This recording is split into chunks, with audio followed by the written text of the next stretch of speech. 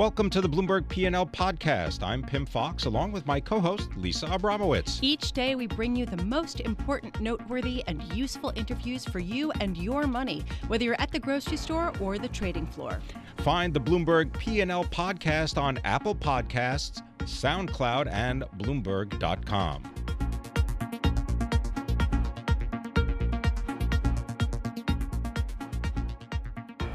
Oil trading on the NYMEX below $70 a barrel. Here to tell us more about oil and fossil fuel is John Kilduff. He is the founding partner of Again Capital. John, always a pleasure. Why do you think the price of oil is going lower? Well, there was a real sudden development in Libya yesterday morning. It was announced that the two warring factions that had basically been in the process of stopping or halting Libya's oil exports resolved their differences. There's some actual rumors out there that it was spurred upon by President Trump, of all things, and this oil is rapidly coming back to the market. We're getting more and more good news almost by the hour here, Pim, and it makes a big difference. You're talking about getting about 700,000 barrels a day back online fairly rapidly. And you add that to the recent increases in production by Saudi Arabia, Russia, and some others, and all of a sudden the dire situation that we were looking at is not looking so bad all of a sudden. So we're getting some relief here. All right. So, John, can you pair that, the idea that Libya production is increasing and we're getting that into the market? Given that, I mean, is that really what's driving things way more than trade war concerns and an expression of fear that the global economy is going to slow down?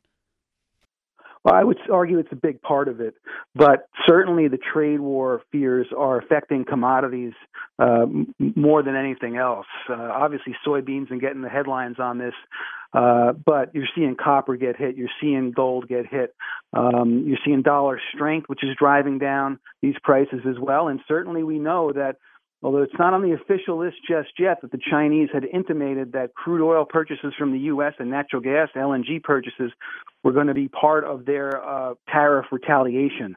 So oil's front and center in that as well. So that is definitely part of it, and the fears that global demand will take a hit from the reduced economic activity. Right. So these things are all sort of coming together as the perfect storm. But really a confluence, yes, of elements here. But to sort of counter that, the IEA came out with a report today saying that even if the biggest producers in OPEC basically produce as much oil as they can, that's basically what would be required to offset potential lost production in other places. So that seems sort of bullish for prices, given the supply-demand dynamic. Can you square those things? Yeah, I think they had an unfortunate printing deadline this month because their numbers out this morning about what the deficit, supply-demand deficit was looking like, that is a deficit of crude oil production, didn't figure in this rapid return of Libyan crude oil. I think their numbers on Saudi Arabia were a little low as well. So they were talking about around a 1.4 million barrel per day deficit later this year. That's probably going to be no more than 200 to 300 now if things hold up, especially in Libya, and we see more of these gains from Saudi Arabia, who was probably on track to put out about 1 million barrels more oil on the market. If you measure it from April when they were at 9.87, they're pushing up towards 10.6, 10.7 already, and may go to 11 over the course of the next couple of months. So it's a lot closer. That's when we were surging here recently, and we got Brent towards $80 again, and WTI back up towards 75. It's because the math was looking terrible. Right. But the Saudis really did step up. The Russians really did step up, and this Libya thing was really a bolt out of the blue. I can't say it enough. So where do you think prices are headed in the near term for both WTI and Brent? Well, I still think it's a tough slog here from a consumer's perspective. The challenges, remain in big time in Venezuela. There's more lost production month on month again. That's continuing to decline. The Trump administration appears to be hell-bent on strangling Iran economically and foreclosing their oil sales. I don't believe for a minute that a single country will get a waiver from escaping the sanctions that prevent their purchasing of Iranian oil. So this is probably a buying opportunity, and prices more likely towards $80 for Brent will be revisited upon us, I think, later in the years. We're not out of the woods yet, although things are looking better. Well, better for the upside, you mean? No, I mean better for consumers. I mean, Pim, you could have easily have made the argument for $85 to $100 a barrel oil if the status quo had been maintained here, if we hadn't seen these rapid changes from Saudi, from Libya, and others. That fever really has broken now, given what we're seeing production-wise. Well, that's where I was going to go with this when you mentioned, Libya, and then you've got Russia, you have Saudi Arabia. But let's just put in, for the sake of argument, that Iran, for whatever reason, manages to export more oil. Nigeria continues with its exports, and maybe even Venezuela gets its act together. These countries, they can't eat the oil. Would that, if they all came back online, what do you think the price of oil would be? Give you about 20 seconds. I think we'd be trading back down towards $50 a barrel if we had all that production online. Plus, we'll get the return of Canada by the end of September. So, like I said, I think there's a couple more months of rough sledding, Pim, but things could be looking a lot better by the end of the year from a consumer's perspective, so lower. John Kilduff, thank you so much for being with us. Always great to get your perspective. John Kilduff is founding partner of Again Capital in New York, talking about the oil markets.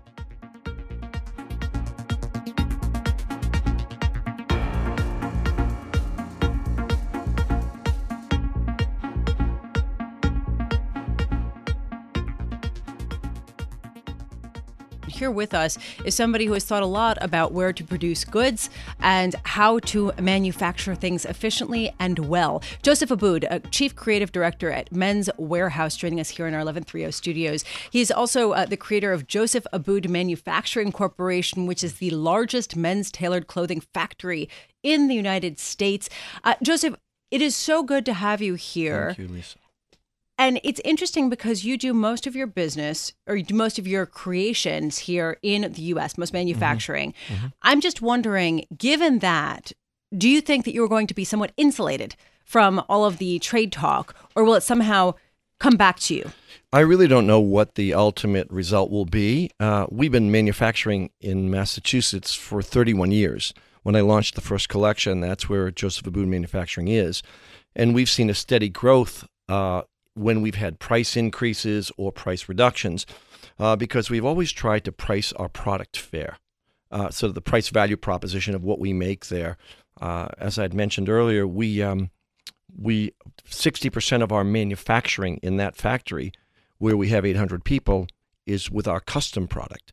And that's where young guys are now starting to come out and buy suits and making an investment. So we haven't seen any of these issues at the moment really impact us.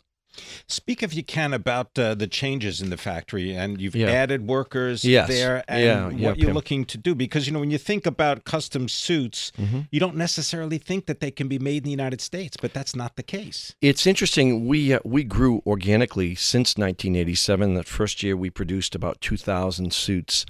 In the last few years, it's been over 300,000 in that 30-year period. And we have increased our workforce in the last 3.5 years. We've doubled our workforce. And New Bedford has a great character for people with a great work ethic. We're so proud. I mean, of all the things I've ever done, I'm so proud of that factory and the people who work there. It's a really feel-good moment, and we do create a great product. So actually, speak a little bit more about that, because we hear a lot about, quote, labor shortages, or companies having trouble hiring people in the U.S. Right. Are you experiencing the same?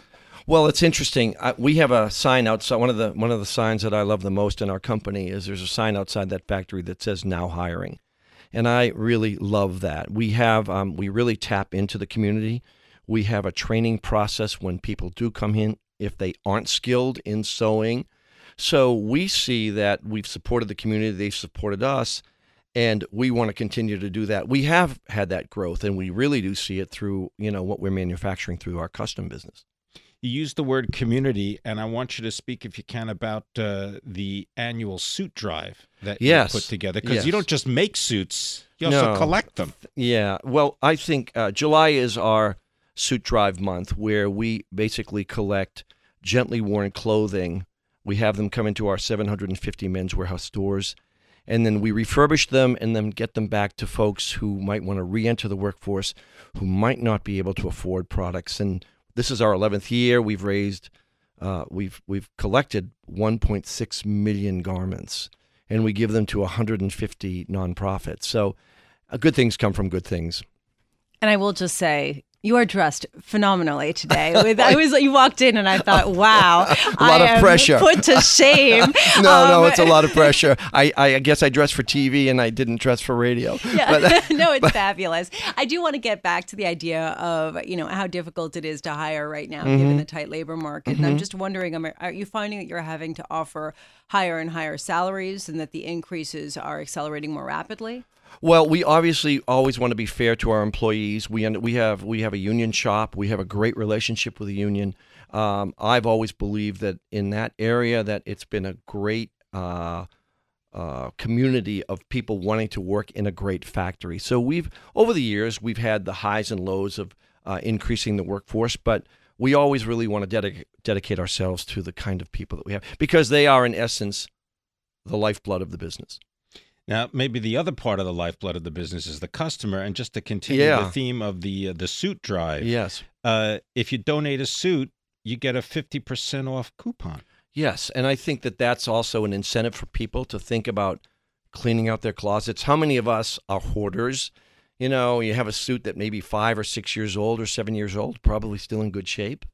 But are you really going to wear it? And do you want to go out and get a new one? So it's an incentive. But I really think the very essence is to be able to donate those suits and get them on the backs of people who could really use them. Are you a hoarder of suits? I can't imagine that. Well, I keep a lot of things because they're my archives. So I've got things I probably wouldn't wear from my first collections you would probably love. But I keep them because they're either a special moment or... See, it's not a closet. It's an archive. Well, it's a museum. My closet isn't a closet. It's a museum. But I really think... Well, for me, it's important to keep those pieces because either they're historic for the brand or they would be great design ideas to reinterpret later on. I want to thank you very much. A little bit of an archive. Thank you very much for dressing up, and thanks for coming in. Much appreciated. Thank you, Lisa. Joseph Abboud is the... Chief Creative Director of Men's Wearhouse, yes? Pim, I'm expecting you to come in fine form tomorrow. I'll do my best. I can't keep up with Joseph Abboud. All right, you can follow Joseph Abboud on Twitter @Joseph Abboud. And just to mention the suit drive, check it out on social media. Just use the hashtag #GiveASuit.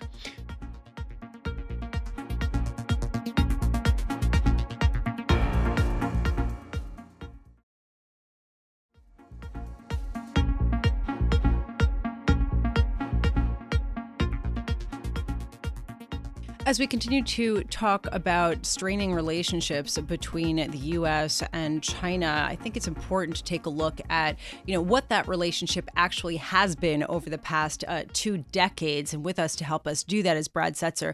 He is the Stephen A. Tannenbaum Senior Fellow for International Economics at the Council of Foreign Relations, also formerly the Deputy Assistant Secretary for International Economic Analysis in the U.S. Treasury Department from 2011 to 2015. Brad, always wonderful having you on. I wanted just to start with a recent paper that you wrote, taking a look at China's trade practices with the U.S. and taking a look at where gripes are legitimate that the U.S. has with China. Can you just sort of broadly outline some of those? So, I think there are 3 broad subsets of policies where the U.S. can sort of legitimately complain that Chinese actions have undermined the intent, if not the letter, that lay behind China's WTO accession. The first is the one that gets all the attention, which is forced technology transfer. China, in theory, cannot require, as a matter of government policy, that a U.S. company transfer technology to a Chinese partner as a condition for market entry. However, in a state-dominated economy, China, the viable partners to form a joint venture tend to be state companies. And the state companies can say, as a matter of commercial decision-making, our own commercial interest, we will require tech transfer as part of any JV. And so the net effect has been a de facto requirement for tech transfer, even though there is no de jure requirement. The second is that China just makes use of domestic subsidies on a scale that no one else does. and it has a market distorting effect that goes beyond that of any other economy. Domestic subsidies are not prohibited by the WTO. You can only bring a WTO case to offset the adverse impact a subsidy has on your exports, and that process is slow. And it just wasn't designed for an economy where pretty much any company that has access to the state banking system de facto has a subsidy, because the intent was to prove a specific subsidy, kind of a budget line item, and that's not quite how China's subsidies work. The third is a bunch of buy China policies that, since you're selling in large measure to large Chinese state companies or companies with heavy state or party influence, there can be informal requirements that if you want to sell to China, you got to produce inside China. And those don't have to be explicit procurement rules. They can just be, hey, you want to sell to the Chinese railway company? It's a state enterprise. You better produce inside China. The cumulative effect has been, I think, a set of real impediments to companies that want to produce outside China and sell into China, as well as a set of fairly onerous requirements if you want to invest in China to produce in China. Brad, do you believe that this is part of the reason why there seems to be such political frustration with any kind of relationship that's based on, quote, free trade with China? I mean, I noted your description, state-dominated economy, and then I also think about all of the companies that have participation from, let's say, the People's Liberation Army in China. Has the trading system just been set up that doesn't work when you confront that kind of state intervention on such a wholesale level? I mean, I don't think it works particularly well in an economy where the party controls the state and the party can exercise indirect influence over such a large range of state enterprises. It undoubtedly is part of the reason why there's bipartisan frustration at China. But on the flip side of all this is that after the global crisis, China reduced its export dependence through a rather massive domestic stimulus. And so a lot of the macroeconomic distortions that China created before the global crisis have to a degree faded. So it's always a little bit of a mixed bag. So, Brad, this has been an issue for decades. Why hasn't it been dealt with by previous administrations? Well, at every single point in time, I think people shied away from confrontation.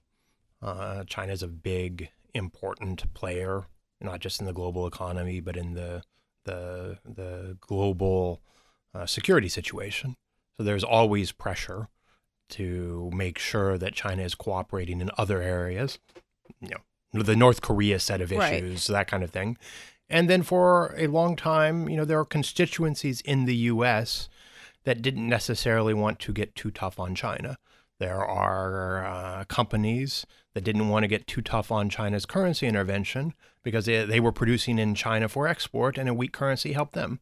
There are companies that are much more afraid of Chinese retaliation because they've developed successful businesses in China through joint ventures than they are interested in the potential gains from a more confrontational policy.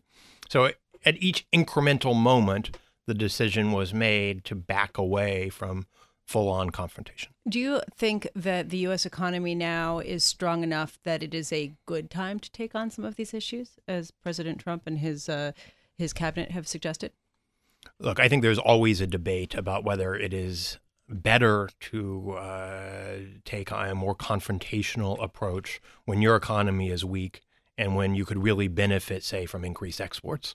When your economy is operating below potential, in theory, the gains from exporting are much larger than they are when your economy is operating at potential. The flip side is that we are better, and you can analyze the short-run drag from the trade war as a reversal of a portion of the fiscal stimulus.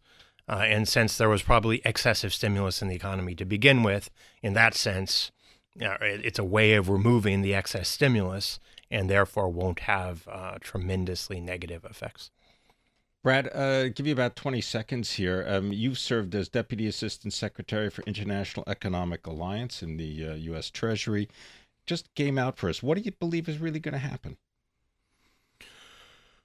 Well, I was a mid-ranking official in another administration, and in an administration where trade policy wasn't set in the Oval Office directly by the president. So my general argument now is that take what the president says on trade both literally and seriously, and the best guide to future action is what he has said. And what he has said is that he will continue to escalate. I think the interesting question now is how China chooses to respond. If we go through with the $200 billion in tariffs, we've exceeded U.S. exports to China. And so China, in order to match, would have to look at non-tariff responses. Thanks very much for being with us. Brad Setzer is from the Council on Foreign Relations and formerly Deputy Assistant Secretary for International Economic Analysis in the U.S. Treasury.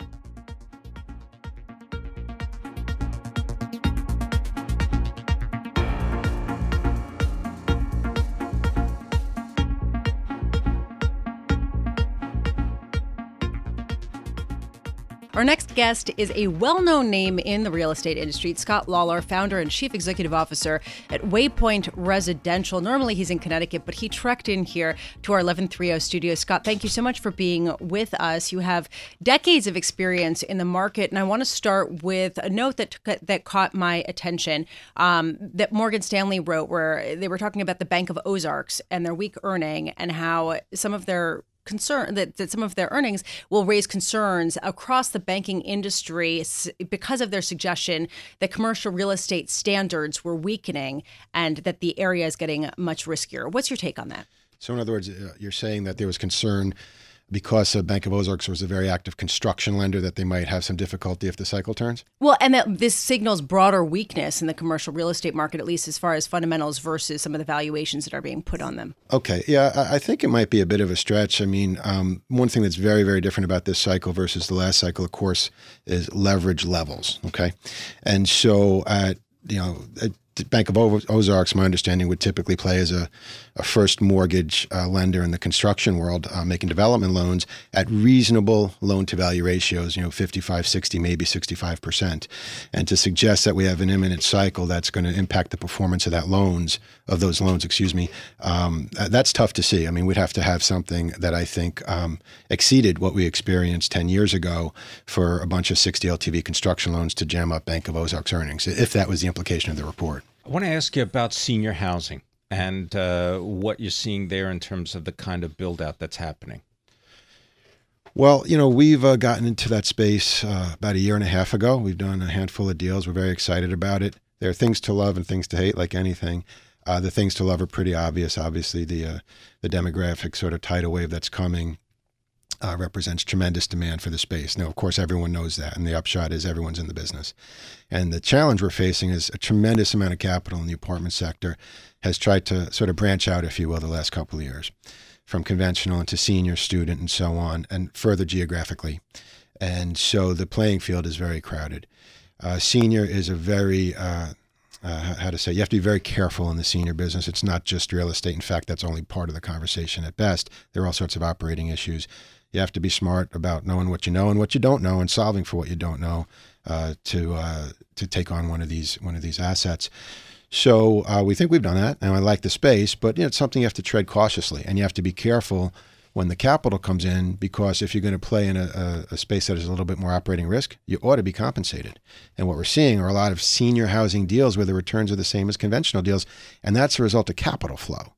And that's when you can really, get burned. So you have to be very, very careful. I love the space. I like it long-term, big picture, but it's a time to proceed cautiously. Scott, I'm wondering, just since we talk so much here about tariffs and cross-country capital flows, I'm just wondering, do you see a reduction in investments in U.S. real estate from, say, Chinese wealthy individuals? Well, it's interesting. Where we play geographically, we wouldn't cross paths with that quite as much. Historically, foreign capital, whether from China, Persian Gulf, Latin America, what have you, would prefer what I would describe as major coastal metro areas. So you cross paths with that capital, either partnering with it or competing against it, quite a bit more in New York, D.C., Miami, L.A., San Francisco, versus say around Tennessee and the Carolinas and whatnot, where we invest. So I don't think we've observed any difference in our playing field. My understanding from friends who do some of that other investing is that they have observed, maybe a fall off, for instance, in Chinese capital coming in and so on. But again, it wouldn't impact our business directly that much. Mid-sized cities in the United States. Tell us about the health of mid-sized cities for the real estate business. Well, we're obviously a big fan of Right. those markets. I think, those markets represent a little bit more interesting pricing, if you will, than some of the bigger markets because of capital flow. I will say that dynamic has changed. I thought I was really smart going some of the secondary, tertiary markets 5 years ago. Well, like a Louisville, Kentucky? Exactly. Or even smaller, We have a lot more friends who've kind of worked their way to those markets, as I was talking about before. The capital has drifted out not only by product, but by geography. So we don't feel quite as, nearly as much sort of ahead of the pack, if you will, as we did several years ago.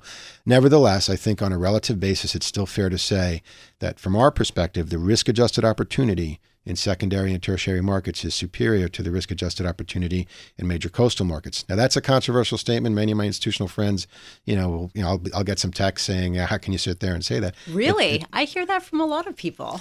Okay, well, that's what I'm saying. More people are coming our way, but historically, right? Cap rates, as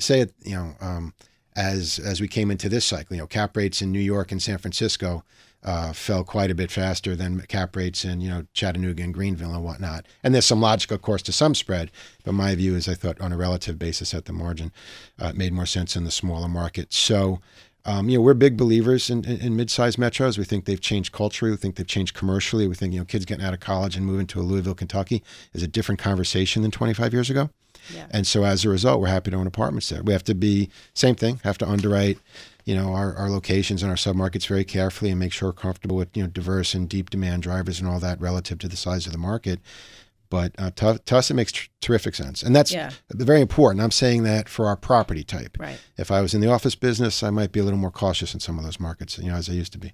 Scott Lawlor, thank you so much for being with us. Scott Lawlor is founder and chief executive officer of Waypoint Residential, normally in Connecticut, but joining us here today in our 1130 studios. Right now, let's head over to our 99.1 studios in Washington, D.C. Nancy Lyons is there with world and national headlines. Nancy.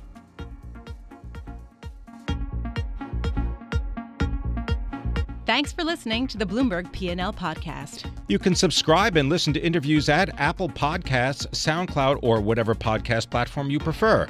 I'm Pim Fox. I'm on Twitter at Pim Fox. I'm on Twitter at Lisa Abramowitz1. Before the podcast, you can always catch us worldwide on Bloomberg Radio.